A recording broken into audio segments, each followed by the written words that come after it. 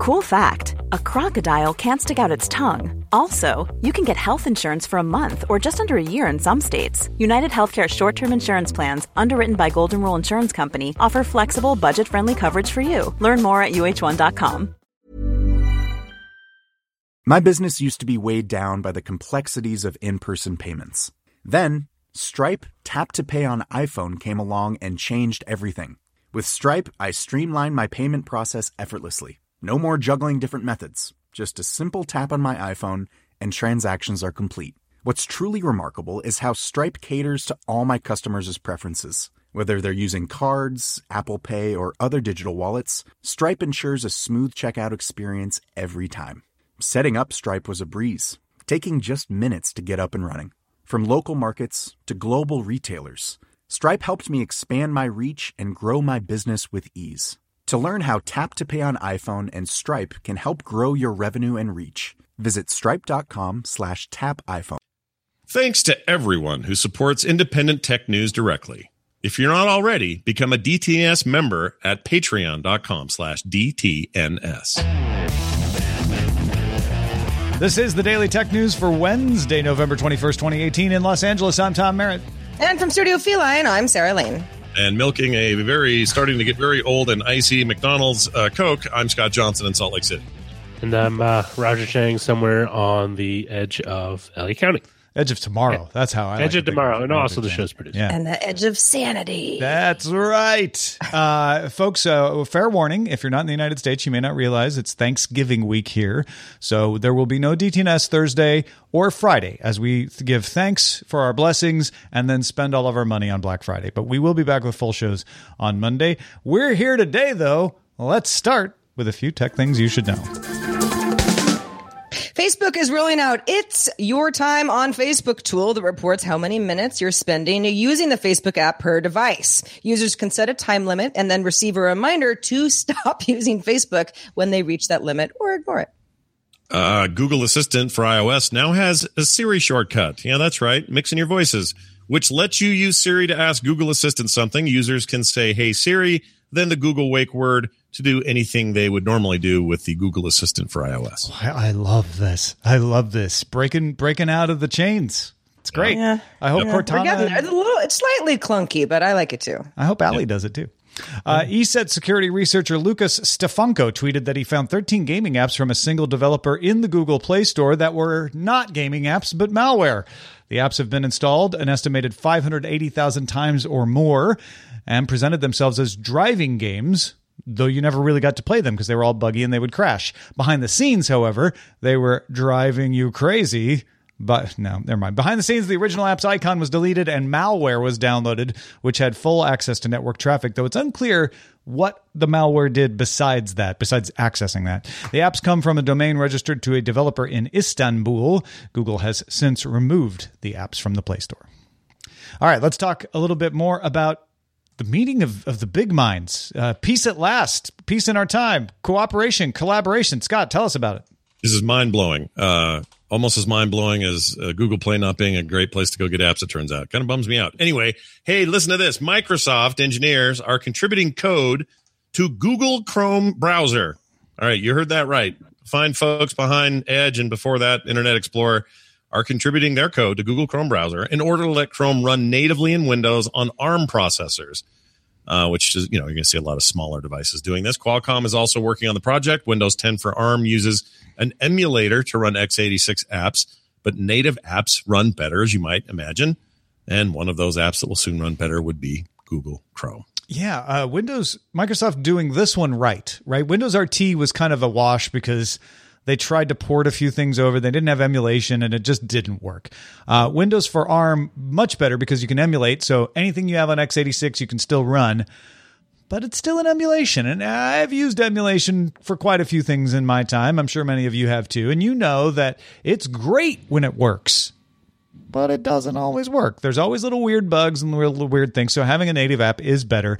And I like that Microsoft is saying, let's put the emulator out there. Let's use that to get people to be able to use these ARM-based devices, and then let's work on native apps. Then we start to move the ecosystem along and reaching out to Google and saying, hey, we get it, man. We'd love if everybody used Edge, but they use Chrome. And if we want people to buy the devices that have Windows 10 on ARM, they're going to need to be able to use a really good version of Chrome. And Google's like, great, yeah, we'll do that. Love it. It kind of strikes me interesting that the old areas where it felt like companies weren't budging on competitive stuff are the areas we're seeing crumble away. Sharing code, putting software on competing devices, and also making your own hardware. Like that stuff seems to be going away in a way that seems shocking if you just go back 10, 15 years and look at what things were like then. It was a very different approach by all of these companies. So I love that, but I also feel like they're just moving on to the next fights. Yeah. These are not the important areas for the bottom line, is what that means. Right. These are ways to get to other things. Yeah. This is interesting to me. Yeah. The information reports that Apple acquired a privacy-oriented AI company called Silk Labs, which crowdfunded a smart home monitoring camera back in 2016 that used facial and object recognition to recognize people and pets, only sending key moments to the cloud and anonymizing data. Yeah, this one's getting a lot of buzz today because Apple did it without people realizing it till the information dug this up. And of course, everybody's wondering when Apple's going to come with some kind of AI, smart display, home security system beyond just HomeKit. And this seems to point in that direction. It in and of itself, though, is not surprising. Apple is, doubling down on privacy all the time. I mean, Tim Cook's out there on a little campaign talking about how Apple's the only one that cares about your privacy. So buying a privacy-oriented AI company so that they could make these kinds of devices that are often associated with being a little creepy in a way that secures your privacy makes perfect sense to me. Yeah, it seems likely that they would because there's nothing about this that says whatever the company's doing now with the way it shares information or the way it uploads anything and stays in the cloud or whatever, none of that has to stick. And in fact, you would imagine if Apple really got their hands on this and did something to it, they would probably make it so if you wanted to, you could share data with other people over iCloud and say, here's my live security camera, check it out, make sure everything looks good. I'm out of a connection right now because I'm traveling or whatever. I could see them doing all of those things. This to me, despite the, kind of everyone freaking out about it, really doesn't seem that freaky to me. It seems right in line with something I might expect to come from Apple. And also facial recognition is right in line with what they're trying to do with Face ID and converting a lot of their devices and services to be smarter sort of AI recognition products and not something about your thumb or about passwords. So none of this seems shocking. And it also seems like maybe something cool will come out of it. But I bet we're a ways off from that. Like an Apple branded security system, I think is a ways off. Hey, I mean, unless they, I don't know, somehow bundled this into the HomePod. I don't know. Or a new version of a HomePod, maybe? Yeah. Yeah, because it's sort of like, okay, well, the HomePod hasn't exactly been selling like hotcakes, but it's not that competitively priced. And some people argue that Siri is not as good as some of the other assistants. So, okay, well, how do you make that better rather than just add some other security camera type thing to the lineup? You wouldn't put it in your Apple TV, mostly because a lot of those are obscured by media centers and stuff. I don't know. I'm just thinking out loud. Just spitballing. Amazon's going to launch a newscaster-style speaking voice for its voice assistant in a few weeks so that your text-to-speech readings, particularly of articles, will sound like a newscaster's reading. If you're having your Echo read you a story, it can sound like it's being read by a news reader. The new style option uses NTTS, or neural text-to-speech, that uses machine learning to generate the expressive voices. They're also going to improve the default Echo voice as well so that it sounds more natural. Amazon currently uses an older tech called concatenative speech synthesis. You've probably heard that one described. It's how they do Siri. It's how Google used to do Google Assistant. They just assemble words from individual phonemes. So they have someone record them in a bunch of different ways so that they can sort of fake the expression. The AI version learns the expression and emulates it. Google has also switched to machine learning to generate its voice assistant speech patterns, and Amazon says it only took a few hours worth of data to train the newscaster style voice. Now, here, I want to play a few of these, and you guys tell me what you think. This is the Amazon Alexa we get right now. $2.2 billion Grand Central Terminal open. And this is the next one. San Francisco's $2.2 billion Grand Central Terminal open. And spanning 3 city blocks. this one is the newscaster style. San Francisco's $2.2 billion Grand Central Terminal open. Spanning 3 city blocks, San Francisco's $2 billion transit terminal is open. This is after nearly a decade under construction. Not perfect, but better. Yeah. It's not going to fool anybody, but it's definitely. Well, I was about to say it's a lot more pleasant.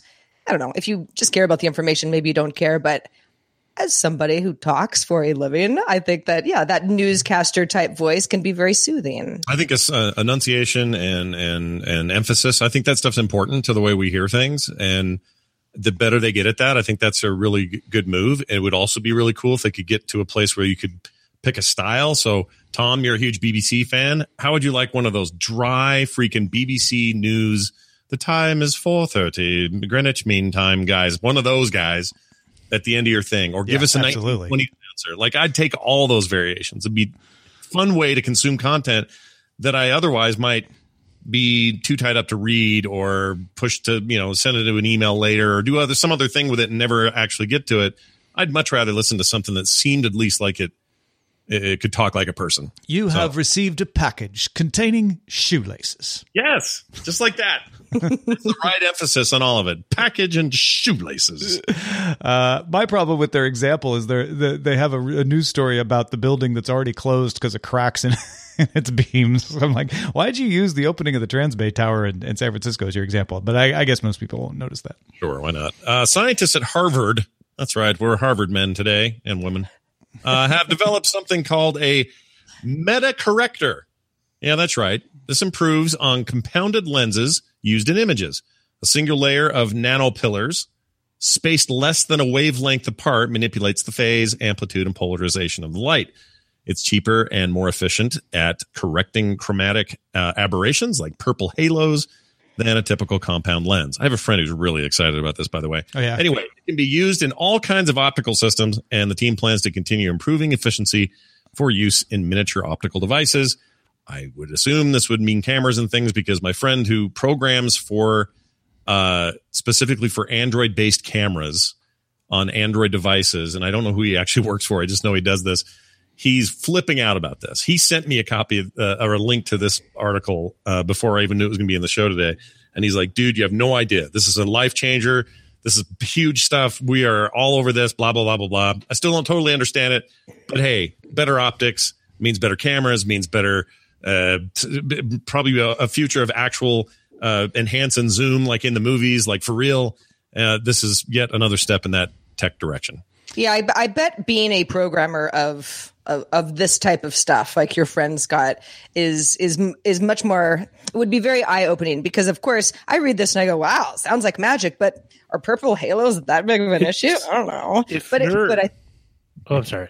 Go ahead, Raj. I was just saying, like, if you're a consumer, what this will manifest itself is, if you have a camera, especially if you use an SLR, oftentimes when you get lenses, especially zoom lenses, those are made up of compound lenses.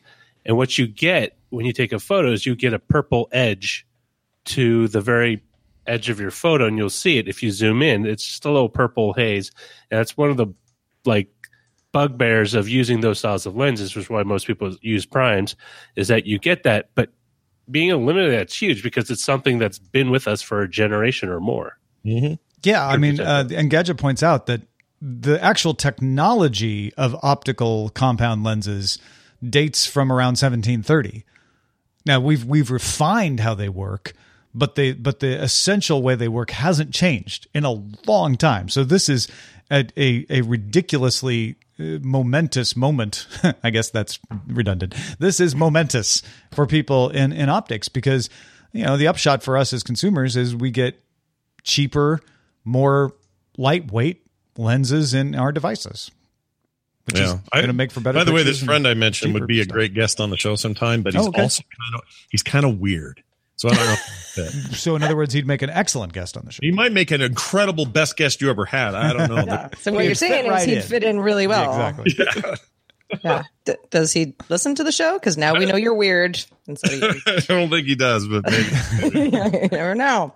Those lens guys. Hey, Amazon warned on Tuesday that some customer names and email addresses in the UK, the US, and across Europe were exposed due to a technical error on its website. The company says it's fixed the issue and informed customers who might have been affected.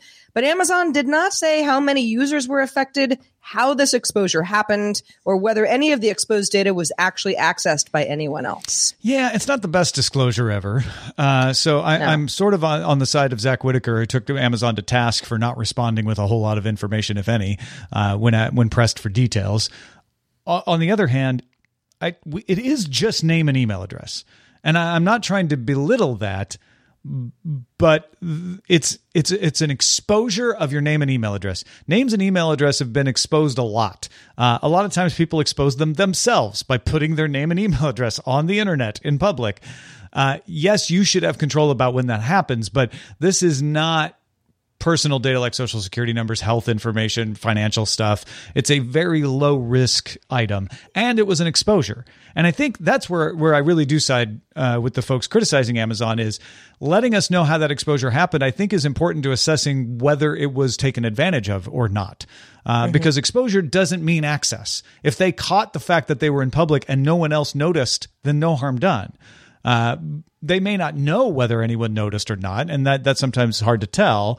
But knowing how it happened kind of helps me at least wrap my head around, like, oh, okay, no one probably saw it, or, ooh, that's on a public server that shows up on some of these dark web search engines. That one probably did get accessed by people. But again, in the end, I think I don't want to let Amazon off the hook, but we should be careful about saying, like, okay, but let's not overreact to this. It is less of an exposure than it could have been. Yeah. The only thing that would be a big deal and I agree with everything you said, Tom, that would be a big deal for me is if Amazon didn't disclose the number of users and it was some huge crazy number, because I'm just suspicious of everyone. So it's like, if you don't give me a number, then I assume it's actually quite a few people. Or if we find out later that the data was accessed and Amazon knew about it and just decided not to disclose it, that would be cause for real concern. Yeah. And there's no reason to think that second thing happened at all. Right. And if your email was thought to have been exposed, they've contacted you. Amazon has sent emails to anybody that they thought would be affected by this. Folks, if you want to get all the tech headlines each day in about 5 minutes, be sure to subscribe to dailytechheadlines.com. Daily Tech Headlines will not be taking Thursday and Friday off, thanks to Rich Stroffolino, who'll be filling in doing the headlines, so keep an ear out for those. Let's talk about the Wall Street Journal reporting its sources saying Amazon is out there trying to get retail stores, restaurants, gas stations to accept Amazon Pay. Amazon Pay is accepted in Whole Foods because Amazon owns Whole Foods. It's accepted in the Amazon stores that are out there, the bookstores that they've opened. And it usually works as a QR code rather than NFC. So it's not like Android Pay or Samsung Pay or Apple Pay. You just show a QR code and then they use that to access your account securely. And Bob's your uncle, you've paid. That's a benefit because if you're not someone with a smartphone, especially in developing markets where maybe smartphones aren't as common, you might still have a phone with a screen that can display a QR code, right? You may not have a phone that can handle NFC. You may not have an account like that, but maybe you do have an Amazon account. That's what Amazon's banking on. It made me think, though, that we're starting to run into a world, and now that more places are accepting NFC payments, and I'm more often running into logos that have the Android guy, have the Samsung logo, have the Apple symbol, that Visa and MasterCard are kind of becoming DOS. They're still there. They're still operative. They're still important, but they're getting pushed into the background because these other systems are running on top of them. And we're starting to see Apple and Google particularly, and other big companies, and Amazon wants to be one of those companies, becoming our payment option. Are we okay with that? If you walk up and instead of seeing Visa, MasterCard, American Express, you see Apple, Google, Amazon? Well, isn't it more like, to me, it feels more like the difference between checks and credit cards. And, for the longest time, you could take a check anywhere. Go to McDonald's, buy your food, give them a check at the window. Nobody does that anymore. In fact, nobody really accepts those anymore. But checks are still a thing. If you need to move some money around, you got to do a thing, pay somebody for a service. You still use checks. It feels like credit cards as a traditional way of paying, or I guess credit cards are becoming a traditional way of paying, and they probably won't go away. Certainly not in the long term. But it does feel diminished. I mean, it does to me. The only problem I have is I don't love that the idea would be in the future or now or whenever that the way you buy anything is tied to a giant search engine company, a giant retailer, a giant device manufacturer, or whoever it may be. That's a little weird, because now the battleground is all about what brand of thing do you use? And I guess the battleground was about Visa, MasterCard, Discover, whatever, and those were kind of a brand fight. But it's not as if Visa and MasterCard and Discover and the others didn't also have data on what you were buying. I mean, I mean, the whole Equifax thing is based on that, right? Exactly. Well, I use Apple Pay. Well, it's been every morning for a few weeks now because a local coffee shop accepts it and it works out nicely. But I mean, that's still tied to a Visa card that I've, hooked into Apple Pay. The idea of the QR codes with Amazon, because I've used that at home. Ever catch yourself eating the same flavorless dinner 3 days in a row? Dreaming of something better? Well, HelloFresh is your guilt-free dream come true, baby. It's me, Keke Palmer. Let's wake up those taste buds with hot, juicy pecan-crusted chicken or garlic butter shrimp scampi. Hello Fresh. Stop dreaming of all the delicious possibilities and dig in at HelloFresh.com. Let's get this dinner party started.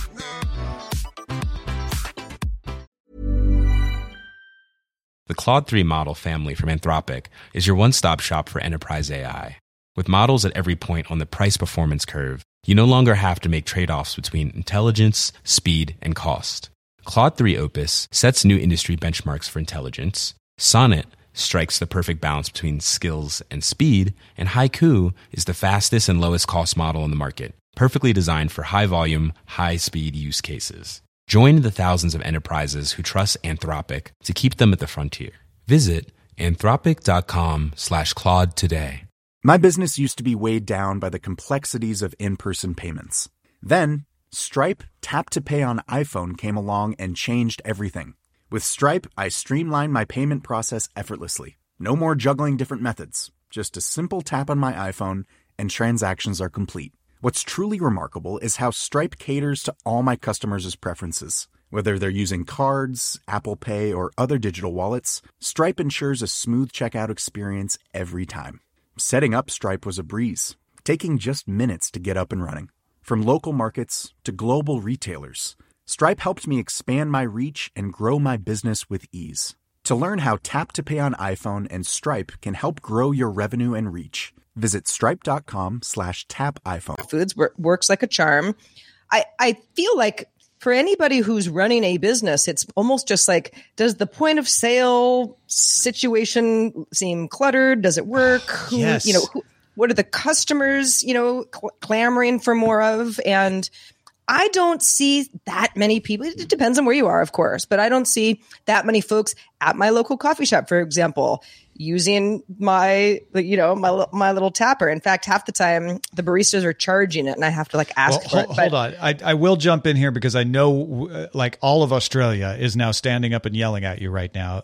That's because you're in the United States, right?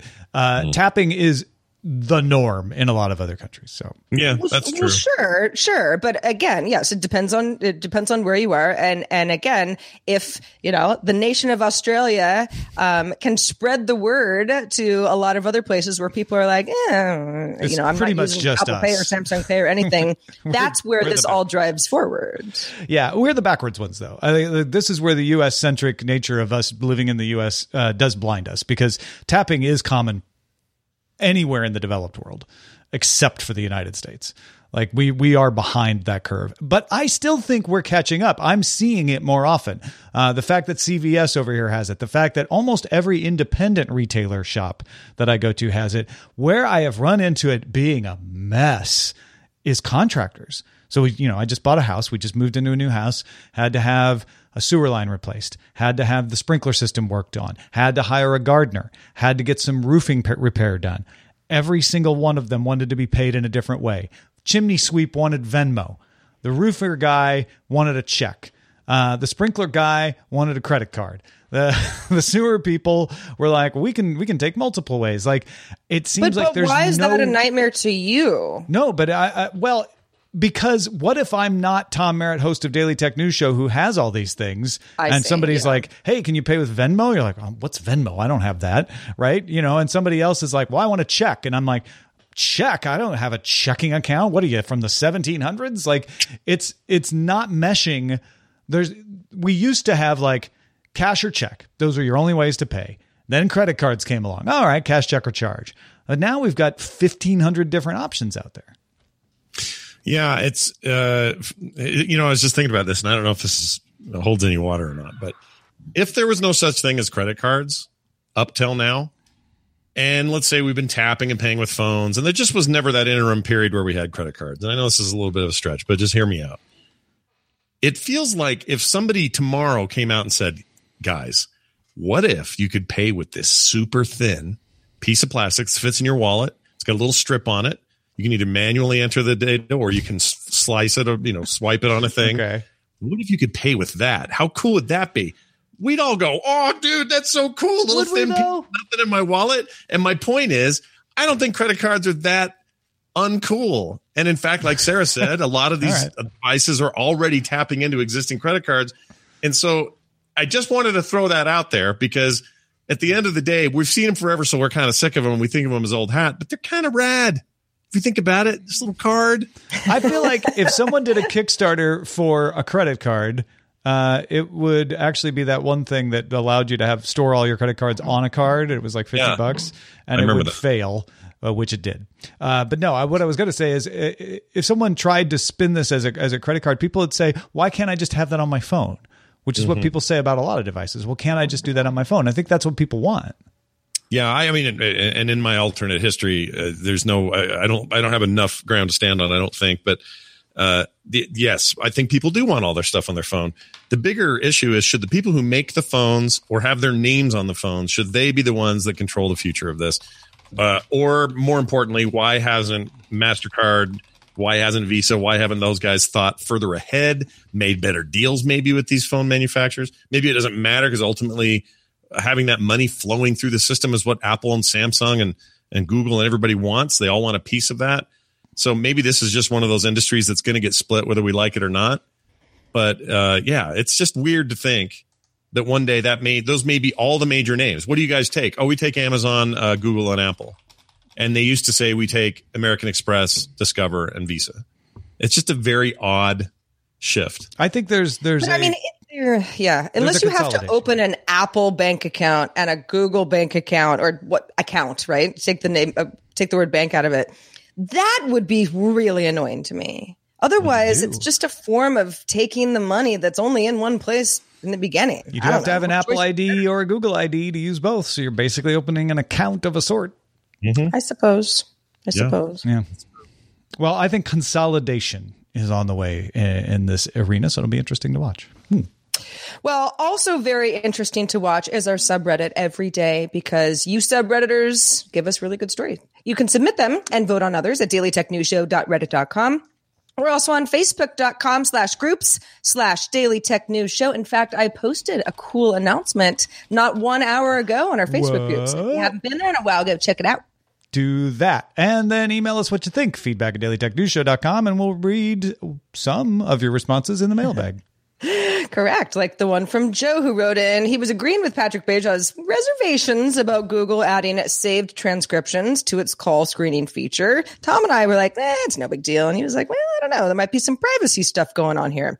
Joe says, I myself can picture a scenario where calling somebody and being sent to an automated Google Assistant, I may mutter a few choice things while having to interact with yet another phone bot, things I would never say to that actual person, and having those words transcribed and sent to the callee alongside my much more carefully worded voicemail. Get a little bit of that I thought I was on mute feeling just thinking about it. Most people don't consider interactions with Amazon's voice assistant or Siri or automated phone trees to be conversations, and might be unguarded in expressing frustration or asides to other people nearby. We know that these are machines or services and not actual people with feelings. But I think features like this blur the lines a little bit and may lull people who don't realize how it works into saying things that they otherwise wouldn't and have unintended effects. Maybe you get unfriended too on the recipients. It's almost the flip side of the concerns that people had about Google Duplex potentially tricking people into thinking it was an actual person. Joe says, I'd almost prefer that scenario to be the opposite. Well, two things. Duplex is the technology that's making this happen. And the other thing is, if you know you're talking to a computer, it's all about transparency. If you know that it's going to be transcribed, then you won't mutter. So, and that's kind of where we ended up yesterday, is they should make it clear if they don't. I think also, I think important to note is the transcription was already possible. It was just more limited. So having something that's saved doesn't mean that the person wasn't already seeing you utter your choice phrases totally while they screened you in real time. Yeah, I'm always reminded that it was 1992 that someone demoed for me. I worked for a computer company. Somebody demoed for me some very early, and I think it was Microsoft Voice Tech, Dragon something. I don't remember. Dragon Naturally Speaking. That's it. And it's me occasionally that we are just now seeing the promise of that being fulfilled. Yeah. So sure. I just like to point that out. We were once way back. We're just getting there. So all these things are possible and more. Well, we love it that you make it possible for us to hang out with you every Wednesday, Scott Johnson. Darn near, anyway. Let folks know, besides hopefully having a really nice Thanksgiving, what you've been up to. Well, I do have a new thing I'm doing that I may as well let people know about, because it's actually airing on Thanksgiving. Unlike most shows, I don't have that day, but we are doing this one by the request of my co-host. And you're like, Scott, what are you even talking about? We're now 2 episodes in, on our way to a third of I guess you can call it a couples cast, but for whatever reason, for all my time in podcasting, Kim and I, my wife, have never really thought about sitting down and doing something together. It just never really worked out that way. We didn't think about it. It was never really an option. Then she guest hosted on my morning show a couple of times, and it hit us. That was really fun. We actually have a really good chemistry. Why aren't we doing this more? So now we are. It's called Skim, the Scott and Kim Johnson Show, and it's on every Thursday at 5 p.m. Mountain. Live, you want to watch it that way at frogpants.tv, but if you'd rather get it on the podcast, frogpants.com/skim is where to find it. And we're having a really great time, and I think people might enjoy it. So come check it out and see why I hate Hallmark Channel Christmas movies and why she loves them. Christmas Prince has a sequel. That's not Hallmark, but it's Netflix. No. Thanks to everybody who supports us on Patreon. We have a special offer right now for 2 weeks only. If you become a patron or stay a patron between now and December 5th at 12 Pacific, you'll get a holiday postcard with a special message from one of us on the DTNS team. Remember, you have to give us your mailing address to get the card, which you can add in your settings. Sign up at patreon.com/DTNS. If you got feedback for us, well, I've got good news, because we have an email address, and that email address is feedback@dailytechnewsshow.com. Keep them coming, everybody. We're also live Monday through Friday at 4:30 p.m. Eastern, 21:30 UTC, and you can find out more at dailytechnewsshow.com/live. Again, off tomorrow for Thanksgiving and Friday, back Monday. Talk to you then. This show is part of the Frog Pants Network. Get more at frogpants.com. Diamond Club hopes you have enjoyed this program. Ever catch yourself eating the same flavorless dinner 3 days in a row? Dreaming of something better? Well, HelloFresh is your guilt-free dream come true, baby. It's me, Keke Palmer. Let's wake up those taste buds with hot, juicy pecan-crusted chicken or garlic butter shrimp scampi. Hello Fresh. Stop dreaming of all the delicious possibilities and dig in at HelloFresh.com. Let's get this dinner party started. Hi, this is Matt and Sean from Two Black Guys with Good Credit. From a local business to a global corporation. Partnering with Bank of America gives your operation access to exclusive digital tools, award-winning insights, and business solutions so powerful you'll make every move matter. Visit bankofamerica.com/banking for business to learn more. What would you like the power to do? Bank of America, N.A., copyright 2024.